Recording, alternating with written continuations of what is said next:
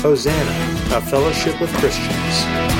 Well, good morning, Hosanna folks. It's wonderful to see you this morning, and it's wonderful for me to share that when we are in the fire, as many of you know, and I can testify to, we're not alone. Jesus is there with us.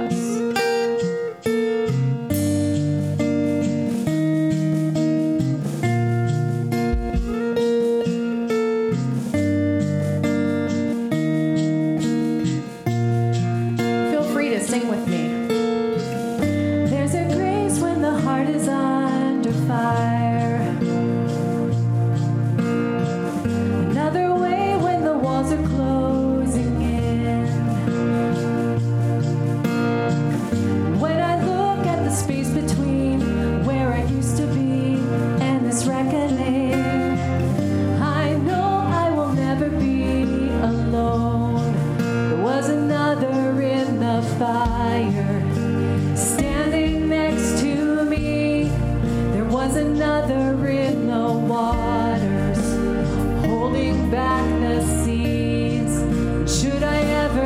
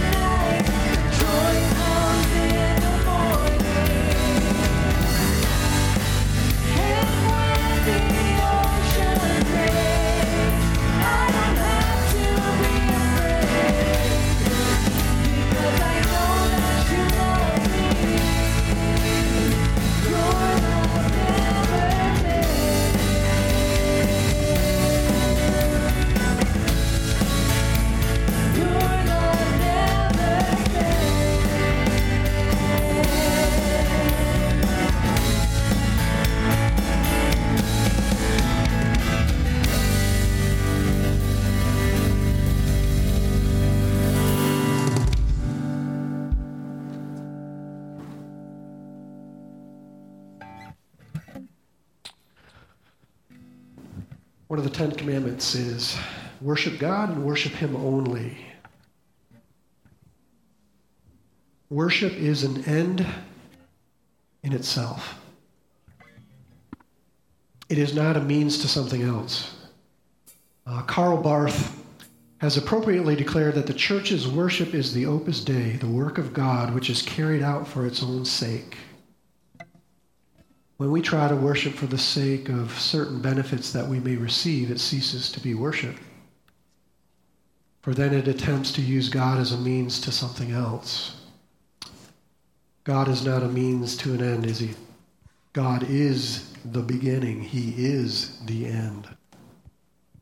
And so we worship God purely for the sake of worshiping God.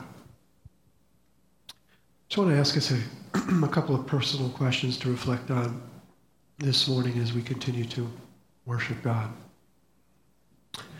The first one is very straightforward, very simple. Am I worshiping? Am I worshiping God? We've all come here, we've all joined together this morning for the sake of worshiping God, from hearing from God, encouraging one another, escaping the craziness from out there, maybe out in the world, whatever your situations may entail. Am I worshiping God, not just externally, but even more importantly, internally? For no other reason than to worship Him. It's okay if you came here this morning hoping, desiring, wanting to receive something from God. There's nothing wrong with that. God wants us to come to Him as children, right? He tells us to ask Him for what our heart's desire is. But when we come to worship, are we worshiping Him for the sake of worshiping Him? What is my mind and heart engaged in?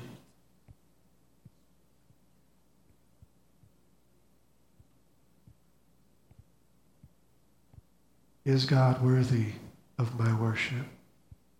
Is He worthy of my voice, my affection, my adoration, my attention, my mind, my body?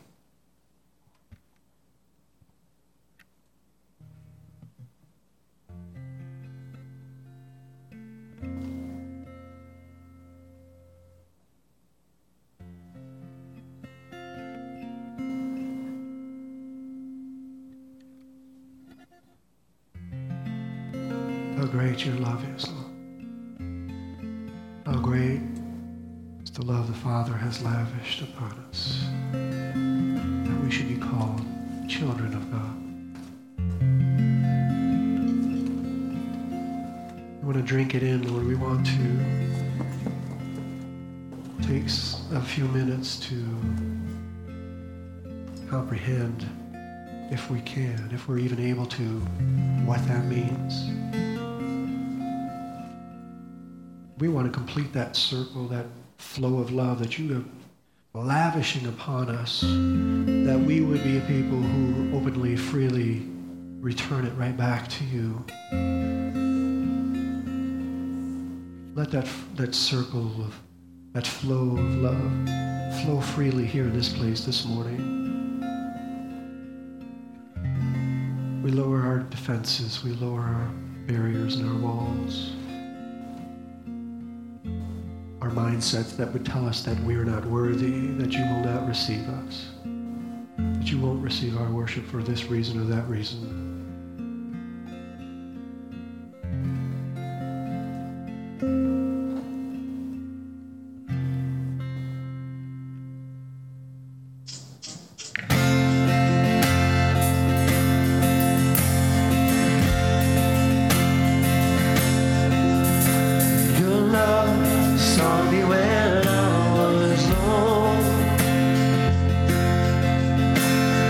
Wanderer on the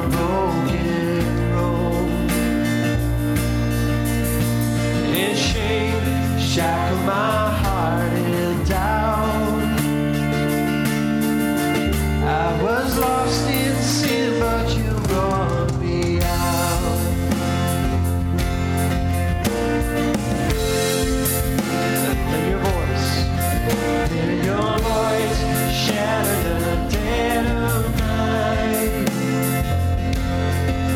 And with just one breath, every wrong's made right. Now my soul in victory sings the Lord. Shouts, I'm free, in my Savior's arms. Yes, I'm free.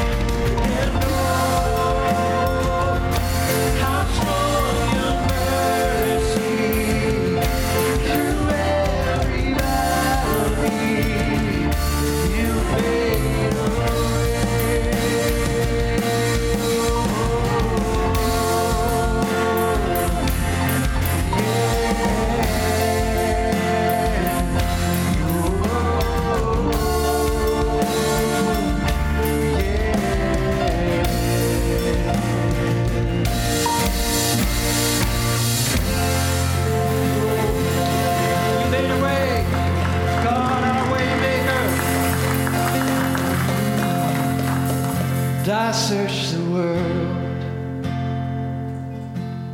but it couldn't fill me. And man's empty praise and treasures of faith never enough. You came along, put me back together. Every desire, and every desire is now satisfied here in your love.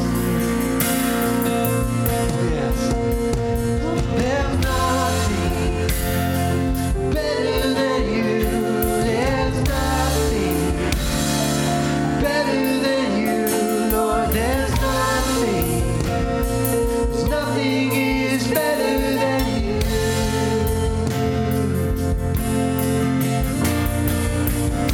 I'm not afraid.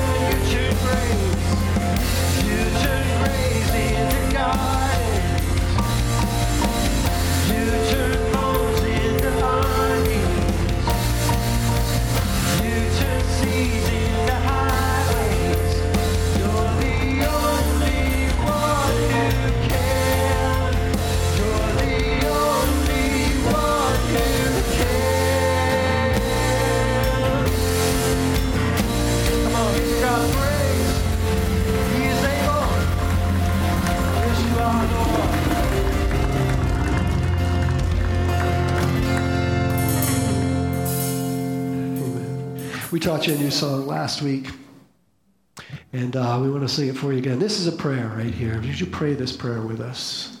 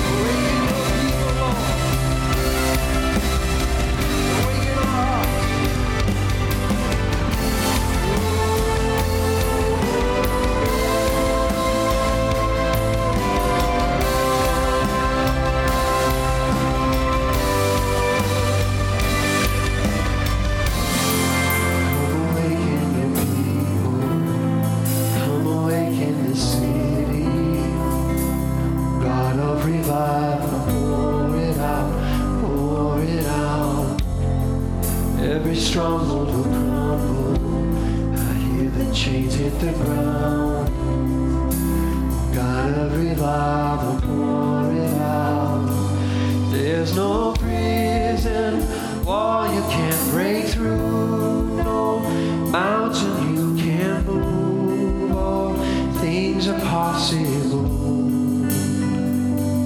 There's no broken body you can't raise, no soul that you can't save. All things are possible. Things are possible. Would you say with me, all things are possible? All things are possible through Christ. Yes. And something happens when you believe that and you pray it out. When it doesn't seem like, things change around you or whatever, don't stop praying. God says, if you call on my name, I will hear and I will save you. I think sometimes we have not because we ask not. And we just stop or we forget or we give up. Just keep, whatever it is you're pushing through or you're dealing with, just keep believing that Christ is possible. Keep praying. Keep knocking on the door. He instructs us to do that, doesn't he? Yeah, all things are possible. Even in your situation. Say, even in my situation. Yes. Amen. Who's coming up next, Kelly?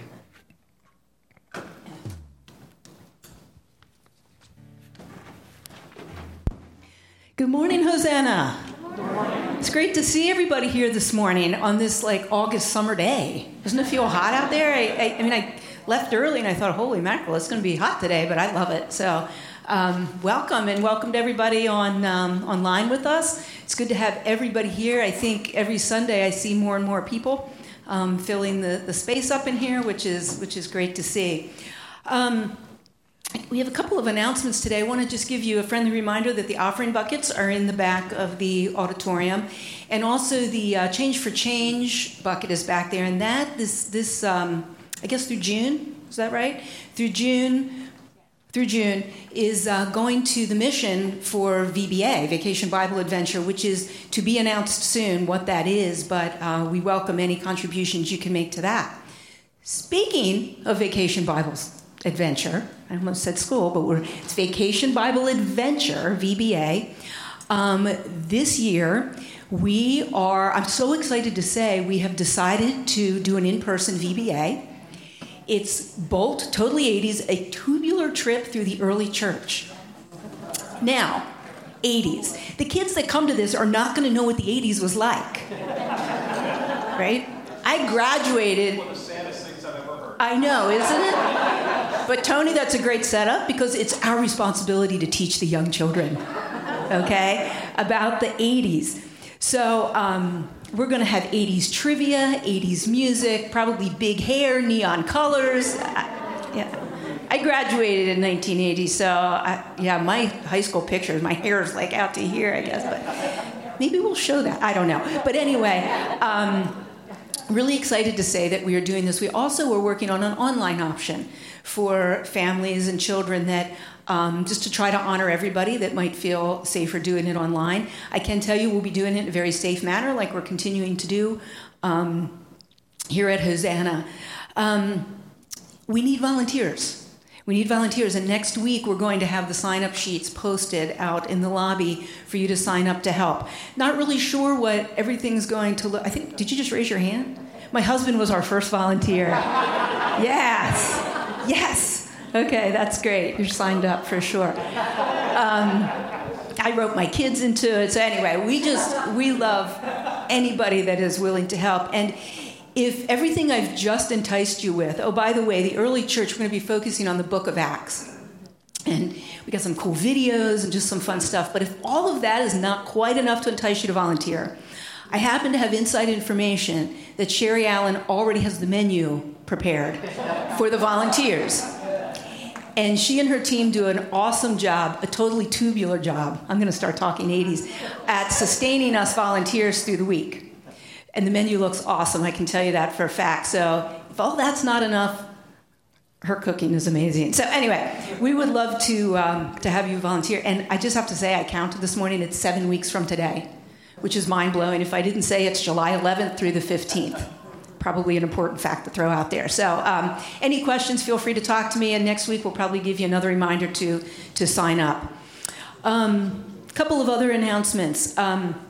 We have a lot of great adult classes here at Hosanna, and today Tony's finishing up his final class that he's been having at 11:15 over in the Fellowship Hall. Also, we have a new adult class beginning on Sunday, June 6th. This is going to be taught by Joanne, and it's focusing on spiritual abuse. That class is also meeting from 11:15 to 12:15 through June 27th, but there will be no class on Father's Day. If you'd like to sign up for that, you can do so on the Hosanna's website. And for our online friends, the Zoom information can also be found when you sign up for the class. It will also be offered via Zoom as well. And finally, it's that time of the year where we get to honor our graduates. Graduation is coming up, and so we'd like to honor our graduates on June 13th. If you are a graduate or know of any graduates from any level of education, please call the school. Oh my goodness. Where are we? The church. Thank you. The church office as soon as possible so we can get you the information that you will need so we can honor your students. Enjoy the summer day. And with that, Tony and Joanne.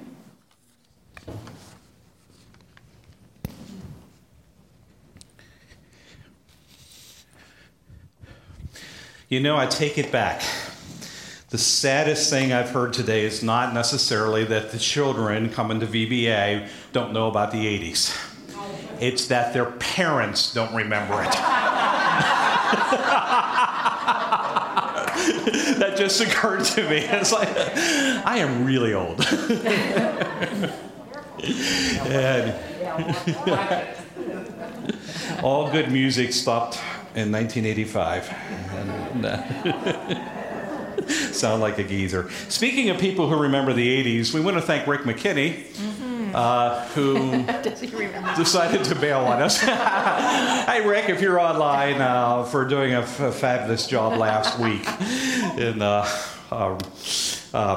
delivering this wonderful message, this about a man who found Moses, and whom God met at the burning bush and changed his life.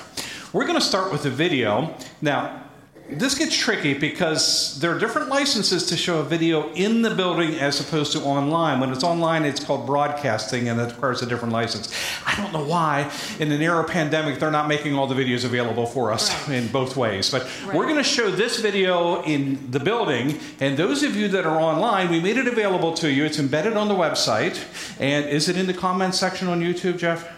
It's in the description. Yes. It's in the description. Okay, good. So if you're there on YouTube, you can just pull and click on that during the 3.5 minutes during which we will actually go dark. You can watch it at home. Good deal? Right, and then come back here. And then come back. Yeah. To watch the video and leave. They're going to go back. They're going to go back on 80s nostalgia. Anyway, let's watch. Yeah. Yeah, thanks for applauding that one. Mm-hmm. If you're joining us back online, or if you will be in the next minute or so, wow, deeply, laughter and tears all in one here, wasn't it? Be the punchline, he said. Well, what's a punchline? A drummer's wife had quadruplets. He wanted to name each one Anna. She asked how they would tell them apart, and he replied, Anna 1, Anna 2, Anna 3. There's your punchline. Or how about this one? 2 cows are out standing in a field. First cow says to the second, have you heard about this mad cow disease? It makes cows go crazy and then they die. And the second cow replies, good thing I'm a helicopter. If I had stumbled over my words, that would have been funnier. Bada bum, you know? That's the punchline. So, I've always been lousy at telling artificial jokes. Life is so funny. I make jokes all the time. But when I was a young pastor, I tried to look up jokes and tell them. And I told them with the same degree of mastery that you just heard there. So it's Michael Jr., the comedian, saying we should go around telling old jokes all day like bad stand-up comics. Of course not.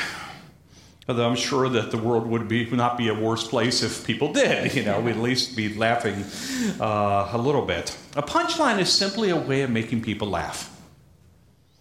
And to be a punchline is to be one who gives laughter to others. And as his story illustrates, it's to be a person who then can create a safe, welcoming space that heals hurts and lightens heavy burdens and invites playfulness. That's what laughter does. I've been trying to do this in my own weird way pretty much all my adult life, but particularly in the last couple of years when things have gotten a little bit dark and heavy. And I find humor to be good medicine for my own soul, so I try to pass it along to others. And I do some of this through Facebook. Here's a couple of the memes that I posted recently that just tickled other people. This one is a mislabeled dessert that says crunchy vegetable salad. I posted it to Facebook and said, okay, you finally convinced me. I'm going to eat salad. This is the kind of salad I want. I got more responses to that than probably anything I posted for the past couple of years. Either that says something about what you think of me, or other people want to have that kind of salad. What was the other one here? Oh yeah, this one was just the other day. A little romantic vignette. I don't know how to say this. Just say it. Worcestershire. I still can't say. How do you say this, Joanne? You know how to say it. You're from New England. Worcestershire. Worcestershire. Yeah. Why don't they spell it like that? Well, because they got it from England and they spell it wrong there. So I say it wrong. I don't know how to say this. I posted one the other day that was really silly.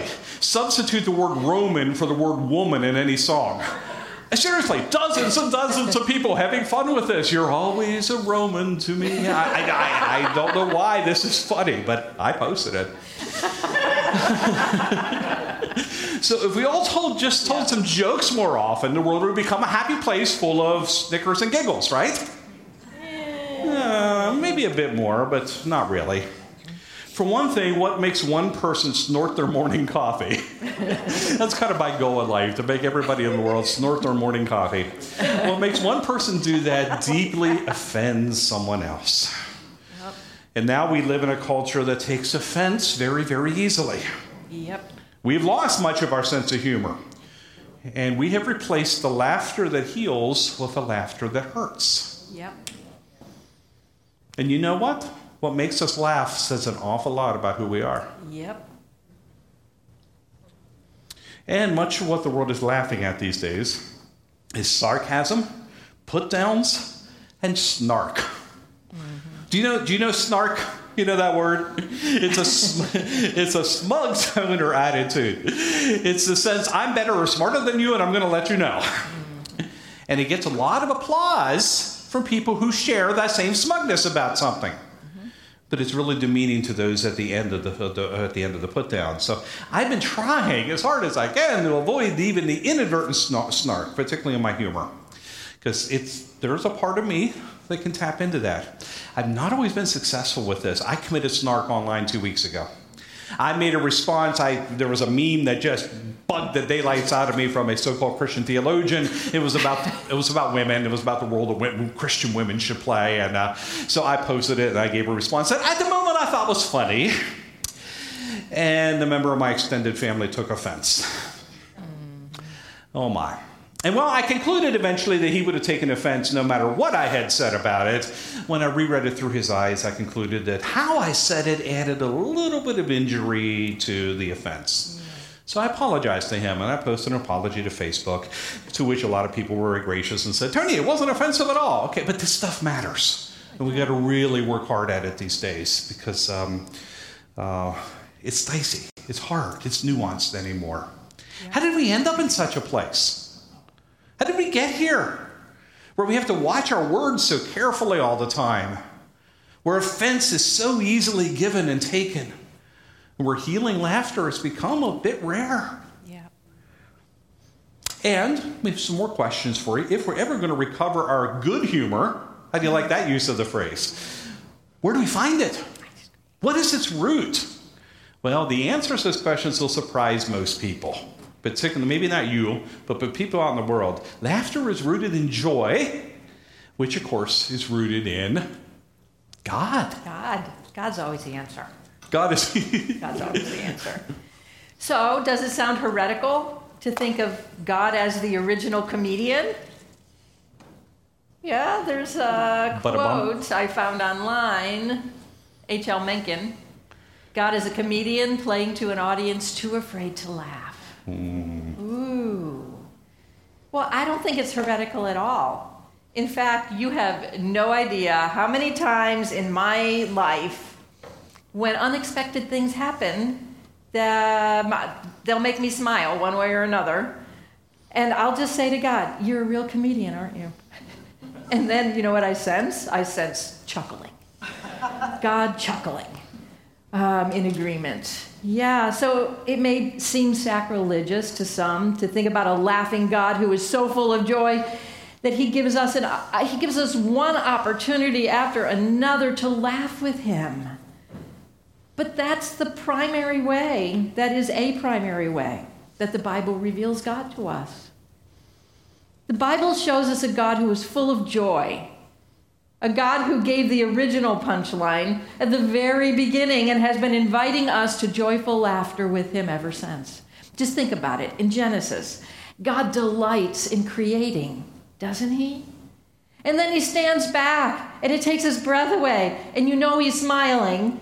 However an invisible, intangible God smiles. God's smiling, and he's calling everything that he'd made very good, so beautiful.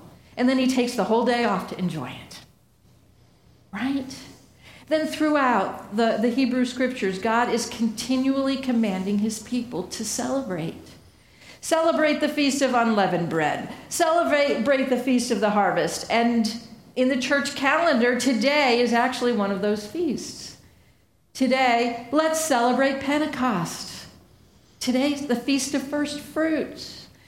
Then celebrate the Feast of Weeks. Celebrate the Passover. Celebrate the Feast of Tabernacles. Celebrate, people. Celebrate.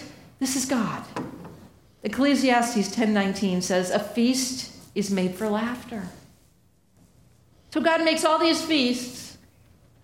Why? So God's people can smile, so God's people can celebrate, so God's people can laugh. And what about the greatest feast of them all? The year of Jubilee. Oh my goodness. In fact, we spent, was it a whole year on Jubilee? Yes. Yes, several years ago. A grand year-long celebration of God's grace, of God's abundance, of God's provision, canceling debts, freeing slaves, not having to tend crops, and getting back lost property. That's quite a punchline, isn't it? Woo-hoo. Yes. And that would have given them, quite the opportunity for lots of laughter. A whole year of celebration and laughter. Our joyful God made joy mandatory. All of these are commands. We are commanded to be joyful. And yes, we do have challenging circumstances. And though, yes, we can be joyful in those sad or difficult times in our lives where we might not be laughing, it still doesn't change the reality that there are countless times when laughter is not only appropriate, it's required of the people of God. You're awful quiet for people who should be laughing. I don't know. See, laughter is not only a response to humor. Laughter is also a response to pleasure. Right? We laugh when we're tickled, except when my father would keep tickling longer than you wanted him to tickle, right? But we laugh when we're tickled. We laugh when we're surprised. We laugh when we hear good news. We smile when we see something doing clever, or someone doing something clever. I was reading this week of someone who just was talking about their favorite football team. And of course, I don't know the players. I don't know the play he was talking about, but he was talking about some play that when he watched it unfolding was so clever and so surprising. He said he's just jumped up off of his sofa. and started laughing Well, uncontrollably. we know it wasn't the Eagles. Sorry. But we've had those experiences, haven't we? You watch somebody do something, goes, oh my gosh, I can't believe they just did that. Big smile and laughter. How about when we're amazed? Just amazed with wonder. And God, God delights when we're serious about joy. Think about it. In the scripture so many times, like when Sarah and Abraham laughed, the angels show up and tell them, you too, you're going to have a baby. Sarah, you're going to get pregnant. You're going to have this baby, right? They laughed, both of them, at the impossibility of having a baby in their 90s. I really love these pictures, by the way. Yeah. That, we don't know what Abraham and Sarah look like, but I get the sense that's probably what the expressions were. But you know what? God had the last laugh, didn't he? When Sarah actually gave birth to that child, whom they named Isaac. And Isaac means laughter. What about David? Pleasing the Lord by dancing publicly in his underwear, which is what his ephod was. He stripped down. He's dancing in his underwear in front of all of Israel, and he's dancing with all of his might when the Ark of the Covenant was returned to Israel. And the joy that's present in the Old Covenant only increases in the New Covenant when Jesus enters the world. Right? There's a party in heaven. There's a party in heaven that overflowed onto earth in spectacular light with a host of angels and one glorious angelic messenger announcing to the shepherds, don't be afraid. I bring you good news that will bring great joy. And literally in Greek, that says literally mega charis, mega joy. This baby, it's going to bring mega joy to all people. And Jesus, as we know, is the full revelation of God. And what does that mean? It means, among other things, that Jesus shows us our joyful God in human flesh. And also shows us what God intends for human beings. Jesus must have laughed a lot. He is the likeness and image, right? He is fully divine. Joyful, laughing God, and fully human, joyful, laughing humanity. Jesus must have laughed a lot. Just, think about it. There's no record Israel ever celebrated the Jubilee we just talked about. Here they have this command. God tells them, 50th year, you guys take the year off. I've got you. Celebrate, be joyful. There is no record they ever celebrated the Jubilee. So Jesus came to be the Jubilee. He came to be our Jubilee, to cancel our sin debt, to set captives free, to provide all that we need through his grace, to return us to a relationship with our Creator. And he, Jesus, certainly kept the commandment to celebrate. All of life was a feast to him. He celebrated the feast of life wherever he went.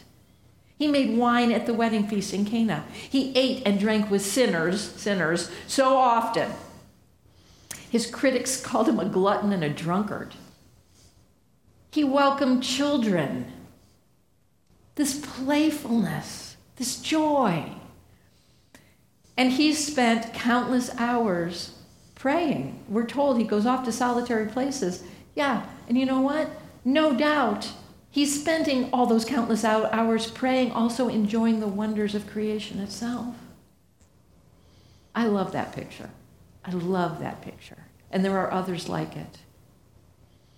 The one who created, entering into his creation and experience it, that there would be a smile of joy, that laughter would erupt from him. Oh my gosh, yes. Again and again, Jesus taught, I haven't come to condemn you, but to restore you to God, to restore to you the joy of your salvation. In the Sermon on the Mount, Jesus said, blessed are you, right? That whole list, blessed are you.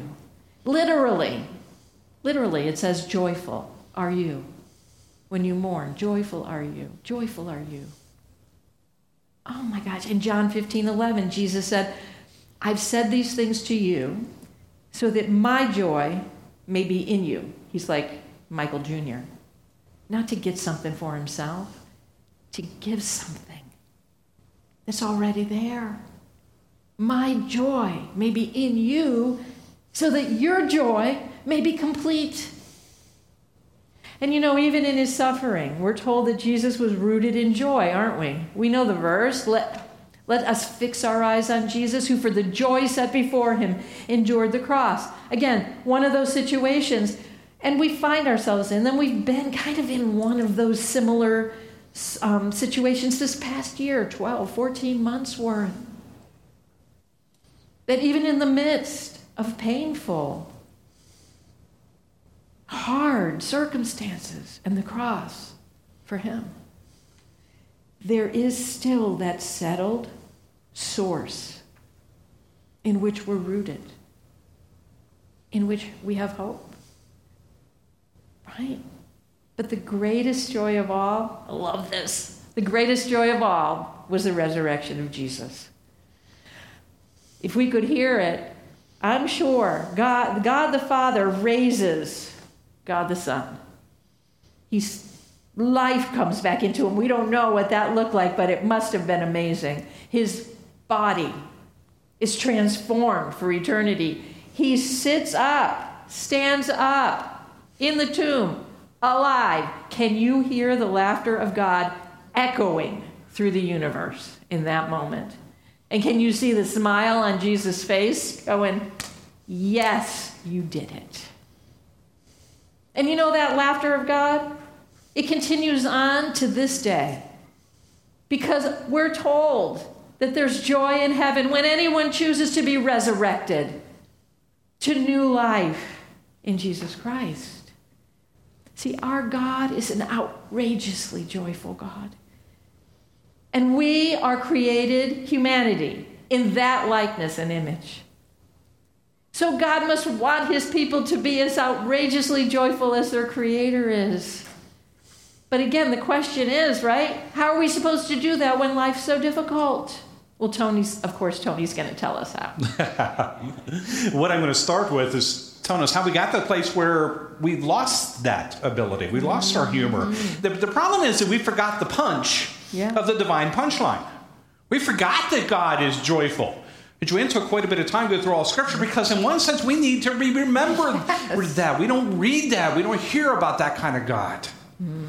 We being the church over time, followed the lead of the Pharisees, and we turned God into a stern cosmic policeman who jumps in and yells no anytime anyone is having too much fun.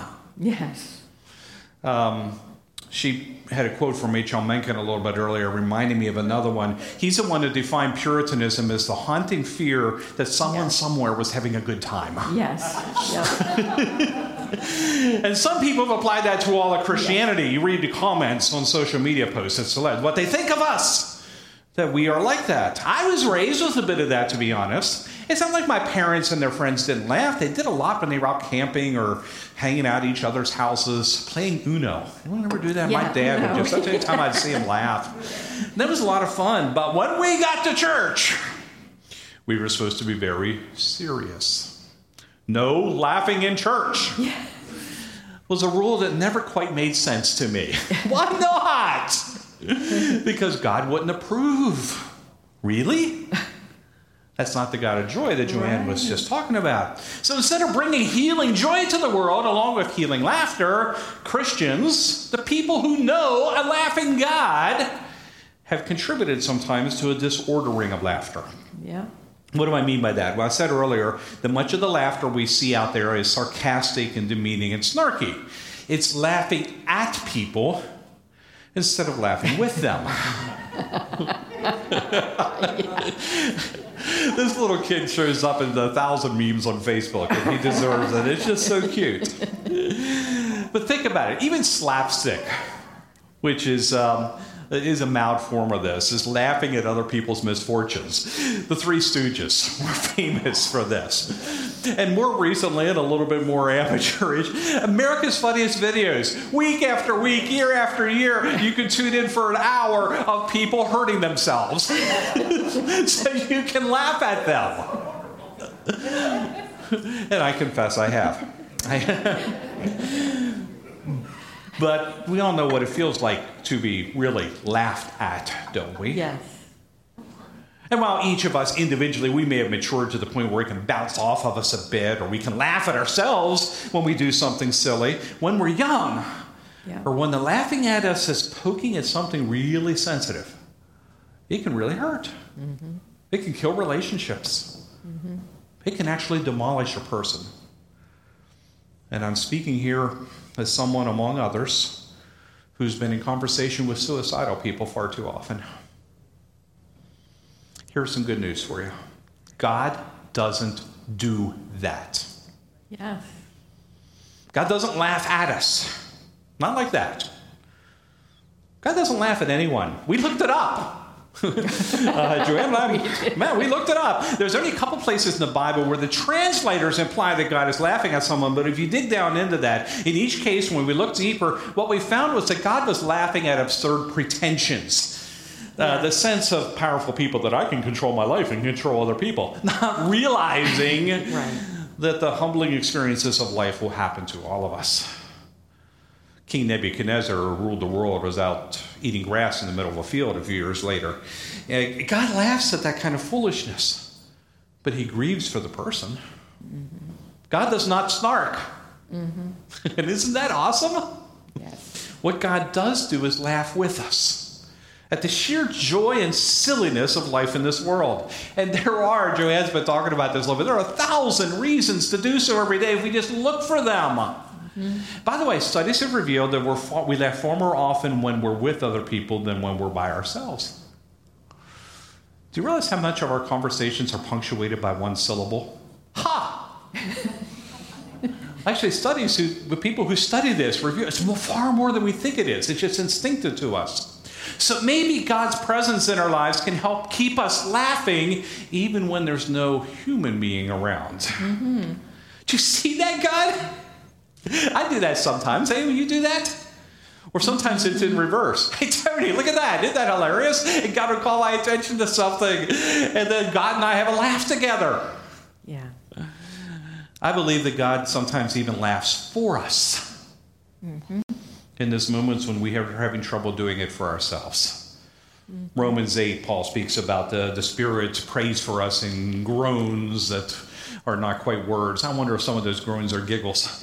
I don't know. But maybe it is a gift that we can give to others as well. That what God and I can have, or you and God can have individually, is something that we can give to others. What changed everything for Michael Jr. in the video was when he realized that his humor was not to be used to take from people. Yep. It was not about him, but to give them permission and reason to laugh again, to give something to them. Yeah. To laugh again for the sheer joy of it all. Yeah. Yep. And now we come to the real heart of this matter, of laughter rooted in divine joy. And we're going to come to some of the best punchlines in life. Because, you know what? We don't have to work this joy up. We already have it. In Christ, we're given all that Christ is, and that includes his joy. We just read that earlier in John. The question is not, well, what do we have to do in order to experience some joy? No, the real question is, why do we refuse to experience the joy we already have? Did you know that there are records of early Christians getting so excited about the truth of the resurrection? Okay, so early church, they're talking about Jesus being raised from the dead. And they got so excited that they would begin laughing uncontrollably. This happened so often in the early church, it got a name. They called it Easter laughter. It was the laughter that erupted at, I think, probably the biggest punchline of all, like we just said earlier, the resurrection. Laughter that erupted not just on Easter, but on any day, maybe every day. Because this is the state in which we live. This is our identity. This is who we are, because this is who Christ is. It's available to us no matter what. How wonderful to laugh in response to the punchlines of grace, right? Like the one where we were told that God is angry at us because we're such worthless, depraved sinners. But surprise, here's the punchline. God loves us so completely, Jesus did not come to condemn us. Jesus did not come to count our sins against us, but to die and rise for us so that we can come home to him.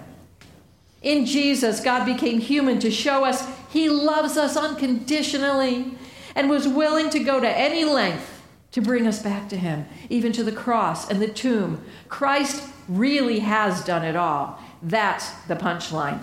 That's what gets us laughing in the face of anyone who tries to tell us otherwise. We just laugh and offer them an opportunity to laugh, to get the punchline, to get the joke themselves. Or how about the one where we're told that we have to believe all the right things to earn God's forgiveness and acceptance? Surprise! Here's the punchline. Salvation isn't about the quality of our faith. It's about the quality of Christ's faithfulness. It's not about what we can do. It's about what Christ has already done. It's not about you being good enough to deserve it, because that's impossible, and that makes me laugh. Why do we believe that? It's funny that we are trying so desperately to do what we can't do. It's impossible. But Jesus was human. Jesus understands us.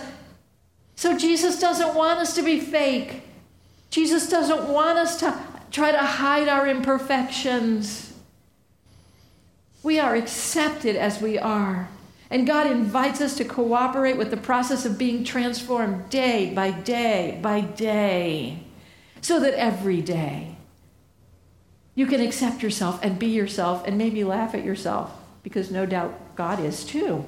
And then there was the one where we were told that we have to work tirelessly. You know, we've got to be the ones who bring the kingdom of God to earth. We don't? Yeah. You know, we're told we're supposed to sacrifice our family and friends, our time, treasure, and talents, right? I heard that a lot. Sacrifice even our health on the altar of true discipleship and service to God. Until our lives are completely unbalanced, our bodies and souls are completely exhausted, and life is complete drudgery, right? That's the setup. But surprise, here's the punchline.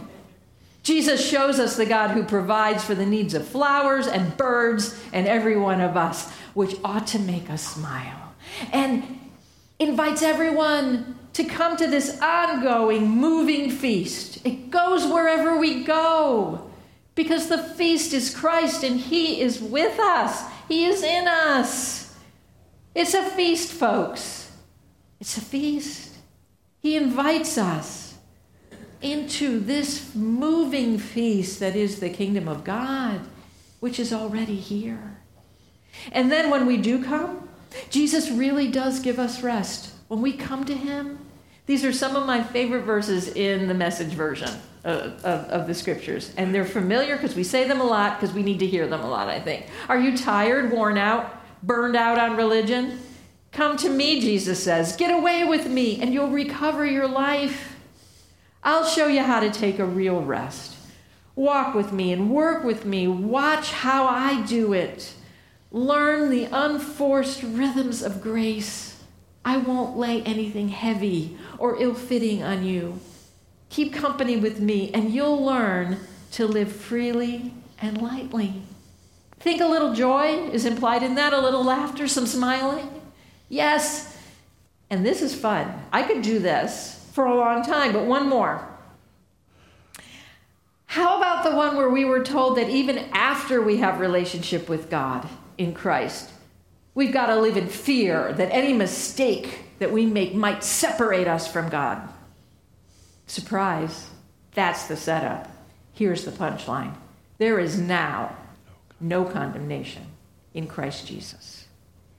And nothing can separate us from the love of God in Christ Jesus. Nothing, nothing, nothing. Not even death itself. God has promised us to cast our sins as far as the east is from the west. And God has promised once they're gone, and that God will never remember our sins against us anymore. Ever. Outrageous. So wonderful. And yeah, almost like that smile of, is this too good to be true? It's not. It's true. And these are only a few of the best punchlines of grace. And this outrageous grace is the basis of our ever-present joy and our ever-flowing laughter. So what I'd like us to do is just take an opportunity in this moment, right now. Let's take an opportunity to celebrate.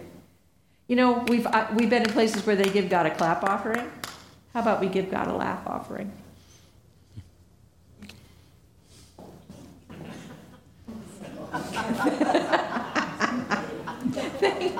If you don't, we'll come tickle you. I know. But did you see that? It takes a minute, doesn't it?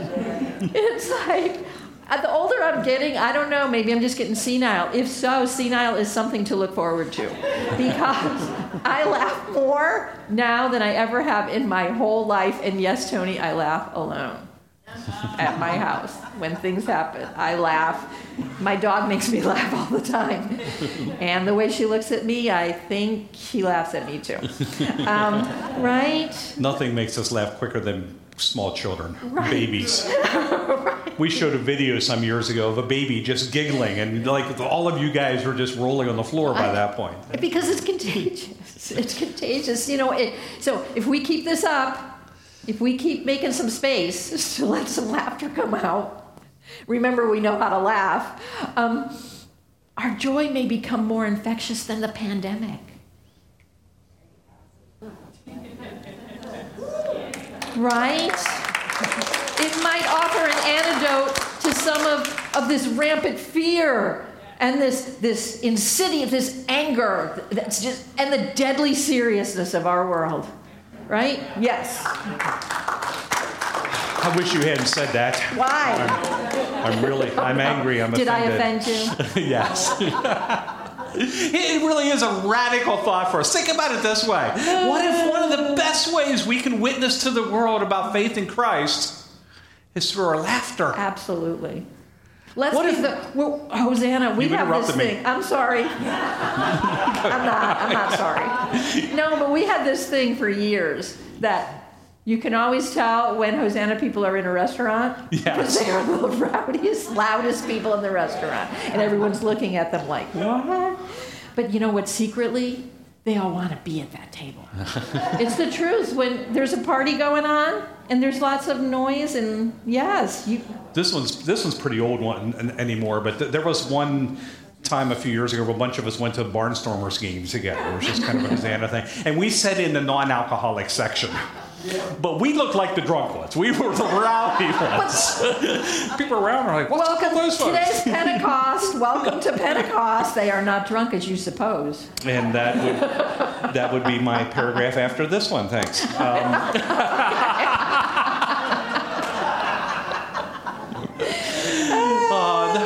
No, semi-seriously. What if being punchlines is a wonderful way of being Christians? Yes. So, now why are we doing this message this week? It's part of a series on being living witnesses.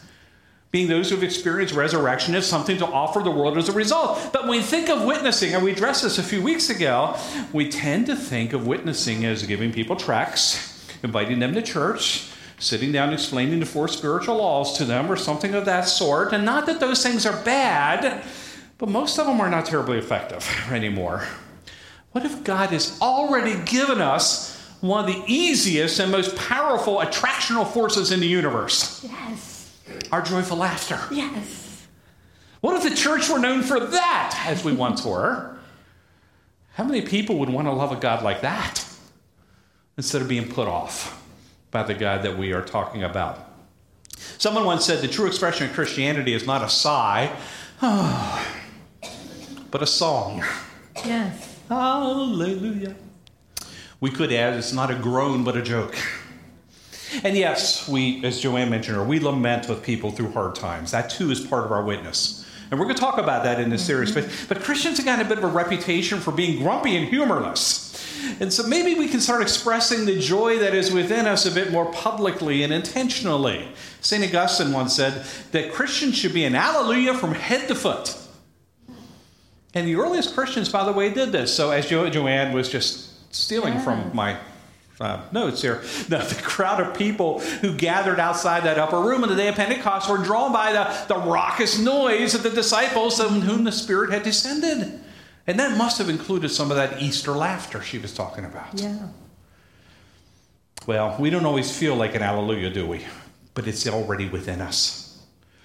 The question is not how do we get it, but how do we call forth what has already been given to us, that joyful laughter, the kind that would come bubbling up so easily from inside of us when we were kids. In the midst of all the busyness, all the darkness, all the nastiness of life right now, how do we do that? By recognizing this celebration. Every time we've used the word celebration, by the way, I was thinking of that old 80s, early, like 1981, Kool and the Gang. Celebrate good times. Come on! I went to a Christian youth event about that time, and I was raised where, the secular music was bad, and they were singing this as a worship song. And I was offended for about 30 seconds until I decided that was a really cool song. And that God was worth celebrating. Anyway, you don't have to throw a dinner party. Celebration comes in many different shapes and sizes. You don't have to throw a dinner party for 100 of your closest friends. If you do, by the way, I want to be your friend. You don't have to do that to have a reason to laugh. Yeah. All you need to do is look around every day, and life will give you those reasons to remember the joy that you have inside of you. Mark Buchanan wrote a book called Your God is Too Safe. It could be, maybe we'll write a follow-up, Your God is Too Serious. Describes joyful celebration as the way we bring a small part of heaven to earth. He said, celebration is the practice of lifting our eyes from our preoccupation with all the work we have to do. He's watching me at home, This is what I do. My to-do list is never too done. And the trouble we're in, and the money we owe, and the reputation we strive to keep, it's training ourselves in the midst of and in spite of all that may be amiss, and much is amiss, training ourselves to see heaven. Yes. It's a discipline of setting joy before us, like Jesus did, so we may throw off everything that hinders and run the race marked out for us. And if we can do that, witnessing can be really fun. It can consist of an awful lot of nudging others to notice where heaven is showing up on earth. Did you see that?